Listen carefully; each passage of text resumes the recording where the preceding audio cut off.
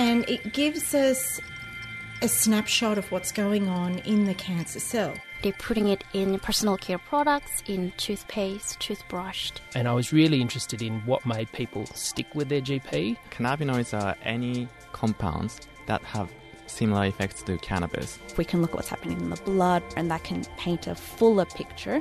The issue is that no country's got this right. Think Health on 2SER 107.3. Hi, welcome to Think Health. I'm Jake Morcom. Today on the show, you'll hear from someone who was dubbed Living Legend by the American College of Nursing, is the author of more than 180 journal articles, 7 books, and has a career in nursing that spans more than 50 years. Afaf Meleis is a force in the world of nursing and nursing education, whose work over the past 5 decades has influenced health policy across the globe and inspired a new generation of nurses. Afaf is in Sydney as a visiting professor at the University of Technology, Sydney, and I caught up with her to take a walk through her career and chat to where she finds herself now amongst years of research. And that took us all the way back to the beginning and where she grew up, in the city of Alexandria in Egypt. I went to the very first School of Nursing at the university level in anywhere in the Middle East or Europe. It was the very first university-level school, and it was established by World Health Organization to better prepare nurses to deliver evidence-based care. So that was way back in the late 50s and beginning 60s. And, of course, I was inspired by my mother, who was a nurse midwife and had such a passion about nursing.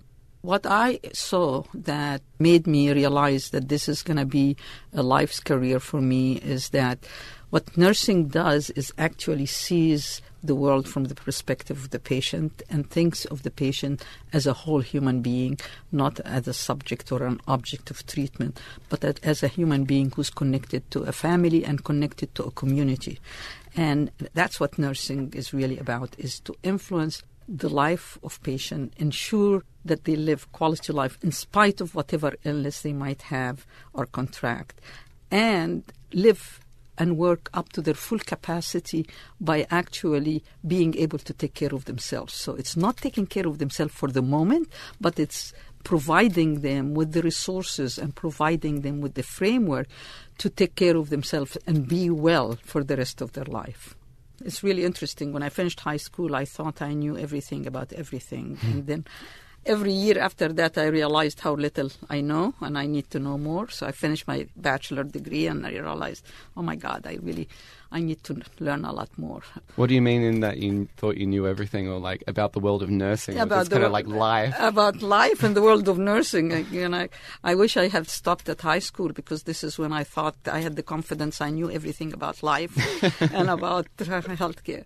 So then after bachelor degree, I realized I really needed to learn more about nursing, and there were graduate degree programs at the University of Alexandria. So I applied, got a fellowship, went to University of California in Los Angeles, got a master's degree in nursing public health, and realized I knew very little and that we actually know very little about evidence by which we can deliver the care.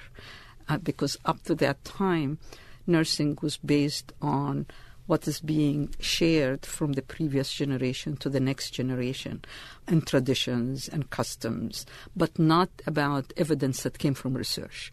And what was this evidence that you were trying to collect? The evidence about the best practices for women's health, for women to maintain their health and achieve their health. And realized at the time then that it's not really possible to develop that evidence without understanding the policies in societies and how countries treat women and how much discrimination and disparities in healthcare between men and women and between actually minorities and majorities.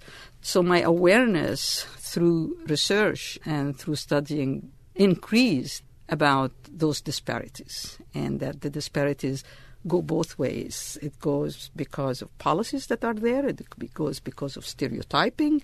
It goes because of stigma associated, and because of focusing on issues related to women's health as if they are related to pregnancy and delivery, but not the whole life cycle of women and not all the roles that women play. Jumping back to this time, how do you begin to move towards more evidence-based care? Well, it's two things. Evidence-based care comes from actually identifying the issue that we would like to develop the evidence in, whether it's pain management, sleep management, activity management, managing intravenous injections, safety of patients. So identifying that and then developing a research program to identify the best practices that actually has the outcome that we want, which is quality care. So that's one. But that's a separate issue from that you could have the evidence, but you could provide care that's not equal to everybody. Not equal in terms for gender, or equitable for also people of color and minorities. So these are two different issues. So in one side, you can have the clinical trials that shows what is the best way to manage pain for people, but then you don't deliver that to everybody equally. And so the haves and the have-nots and those who are not stereotyped. We need to be recognizing, wearing the glasses of disparities to be able to recognize that there are disparities in care. Disparities not only in care, disparities in diagnosis, disparities in intervention, and then disparities in care. So wearing these glasses, what is step one to address this disparity and provide equal levels of care? How do you go about doing that? They are not linear steps. They need to be happening contextually at the same time. So one is to first recognize that's there, to do research to demonstrate, which has been done, to demonstrate that there is inequitable care and disparities in care, to educate the next generation of healthcare professionals to recognize that and to have the framework to provide culturally competent care, gender competent care. But number three, for those healthcare professionals that are practicing now, we need to start from the assumption that it's really ignorance about disparities rather than it's intentional that they provide unequal care. And how so? They haven't been educated to recognize it. They don't see it. They grew up in a culture that normalizes it. They grew up in a culture that condones gender inequality and condones race inequality and sexual preference inequalities. It's a very, very complex. It's not easy to tease out. There is something that we deal with now, unconscious bias that's there, that people have because they grew up with certain biases and they go on automatic in dealing with people. So we haven't really looked at what makes women healthy at different stages in their life. So there is, first of all, there is the bias of educating the new generation to think of women in terms of their entire life cycle. So providing a framework to see women in their entirety and to include their roles and the stresses and the inequities in their roles. Let me give you a concrete example. Most of the caregiving that's given in the world is given by women. Some of it is formal because they are nurses and they are paid for it, or female physicians and they are paid for it. But a lot of it is informal caregiving that is not acknowledged, it's not rewarded. And the caregivers are the community workers or the wives who are helping their husbands or the daughters who are working with their parents. In some countries, there are no benefits associated with that. That's another role that's added to women without recognizing that caregiving role. So inequity happens at so many levels, at level of recognition, at the level of compensation, at the level of benefits, and at the level of support. Do you see a common thread of an inequity continuing on today, even though we've been talking about it for years? It continues to go on, and it is global. And it's not, we can't look at one country or one society. When I speak about inequities, people always think I'm speaking more about the developing countries, and that's where women are marginalized and they are not given due acknowledgement and benefit. But actually, inequity is in our own backyard, and we just don't sometimes recognize it. But it is a continuous thread. And where do you see it? You see it still in concrete things as compensation for every dollar that a man makes in my country, in the United States. Women make 70 cents for every dollar. So that's just a glaring example of it. But you also see it in acknowledging certain professions that are male-dominated and certain professions that are more dominated by women. You see it, and that's in nursing and medicine, for example. So you see inequity also in acknowledging the role of nurses and what they provide in the healthcare. While 70% of the care in the world in the healthcare system is provided by nurses, and about 90% of those nurses are women. And so there is a double whammy there in terms of inequity. Medicine is far more acknowledged than nursing, and men are more acknowledged and compensated far more for more than women.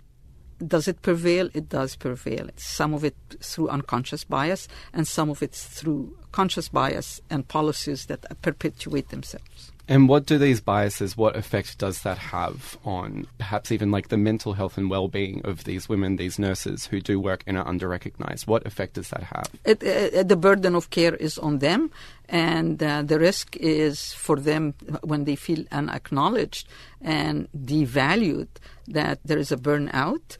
There are mental health issues. There is lots of evidence that the caregivers suffer from depression and suffer from unrecognized other symptoms because of their this lack of support for their caregiving. And these are roles that are on top of the other roles that they already have. They are expected to be continuing with whatever else they are doing in life and add to it that role. Think Health will be back in a second.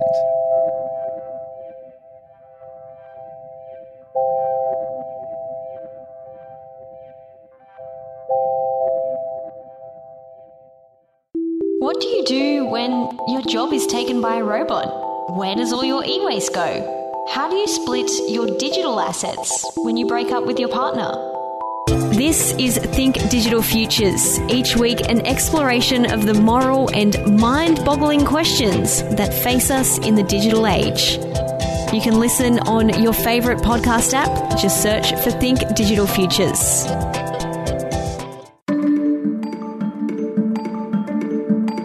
You're listening to Think Health on 2SER 107.3. In parallel in this timeline, how have you seen people's eagerness to get engaged in the nursing profession change? It is absolutely the best time to be a nurse right now. And why is that? So we have better educational programs, we have better research programs, we have better resources for nurses, and there is an amazing increase.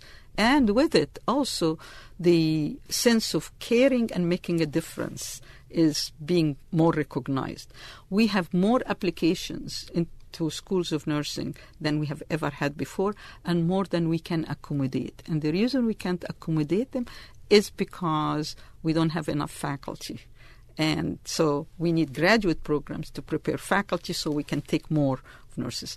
And there is a lot more need for nursing now in the world because we are living longer. And as we live longer, hopefully we are healthy. But the longer we live, the more possibility that we get chronic illnesses. And chronic illnesses are not for hospital care. They are out in the community. And nurses are well prepared to be out in the community to take care of people. And it's not about curing, but it's about living with chronicity, living with diabetes, living with hypertension, living with heart conditions, and at the same time living a quality life. And that's what nursing does exactly. And not only are we living longer, there's more of us. And there is more. And there continues to be more of us. How does this idea of just sheer global population growth impact the role of the nurse? Well, it impacts it at all levels because as we are living longer, we need more nurses to be taking care of people. But it's also the population issue calls for nurses to help women think about limiting their family size and to help women pace their pregnancies so that they can have healthier babies and they can healthy themselves. So that's another really important role for nurses. And I haven't even touched what nurses do in schools, because with the population explosion, we also have more kids in schools, and nurses are very important for the vaccination, for the detection of early abnormalities, for the detection of early differences in the development of kids. So nurses work at the entire lifespan. And I should not forget nurses' role in death and dying. That is not the domain of medicine as much as it is the domain of nursing, of helping people transition peacefully into end of life through palliative care and family dealing with also things that deal with grief and mourning. And nurses, that's nurses' role. And that's an important point, because there is still this conception that nurses are confined to the four walls of the hospital. You were talking there, though, about acknowledgement of the role that they do play in the healthcare industry is on the up. But in terms of what they do, what role they're playing out in community, not just in hospital, do you still think people don't see them outside of that hospital setting? It's not only that the laypersons don't see them that way, it is the healthcare system doesn't plan positions for them out in the community, not recognizing that actually people need the healthcare out in the community far more than it is hospital. It's more exciting to think about building more hospital and getting all the equipment in a hospital, fancy equipment. But actually, this now comprises very short time for patients, and most of the care that's needed is primary health care out in the community. That's for child care, for pregnancy care, for women growing older, for dying, is all out in the community. So it's policies for healthcare that needs to change, which with it will change the public opinion. I come from a tradition where we did home visits, and we did home visits for a variety of reasons, including management of chronic care. But when we change our curricula and try to teach students about community care and primary health care, and then there are no jobs for them outside because the jobs are confined to the hospital, then it's almost there is incongruency between how they are prepared and how they think and what they want to do and finding a job. In terms of the new generation of nurses, where do you see their interests lie? Do they want to work out in the community? Do they want to work in a more urban environment? Their interest is to have control on their practice and to be able to practice up to their full capacity. And that they are met with some barriers toward that. But nurses want to influence families and want to influence families' care and want to influence communities and are well prepared to do that. But they have to earn a living. And sometimes earning a living means that they have to be in a hospital care. But I also want to really put the blame on us in accreditation and in licensures, exams, because we do prepare students and graduates to think about people out in the community, but then they go and sit for licensure exam, and most of the questions are focused on hospital care. Right. So it's very incongruent. So it's a very complex problem because you have to change the accreditation rules, you have to change the licensure exams, you have to change the educational system, you have to create positions out in the community, and you have to recruit graduates to work in there and not say, as we used to say, you need to work in an intensive care unit for 2 years before you can go out in the community, because then we lose them out in the community. Globally, is there a country that's getting this right? Yes. Sweden is definitely one example. They do far more of preventive care, primary health care, and also community-based care. They train, they do placements, that sort of thing? And they do placements, and there are jobs for that. But it's also some African countries are preparing for that. I want to double that with something else, another trend that's going on. We educate nurses and physicians separately, and then we throw them together and say work in teams. And they say, work in teams? How do we work in teams equitably? And that's where the hierarchy stands. So we have been advocating, and there is a lot of work on interprofessional education.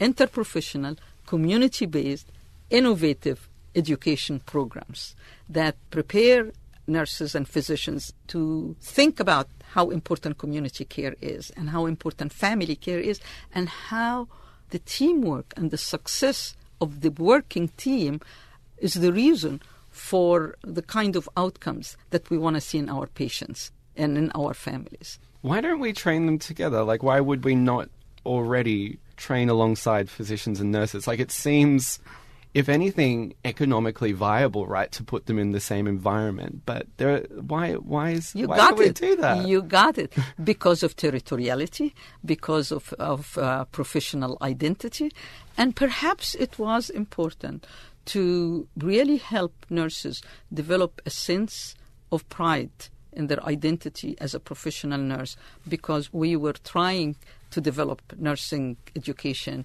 and nursing discipline. But now that nurses have that identity and physicians have that identity, it's time to cross that. So why is it? Because of finances, because of how positions are put, because of disparities, because of inequity, because some physicians want to be in control and therefore don't feel that it serves them right to be educated by nurses. But we have tried. We have put some courses together for students in both fields, and they have been very successful. And the students, the young generation, are pushing for it now.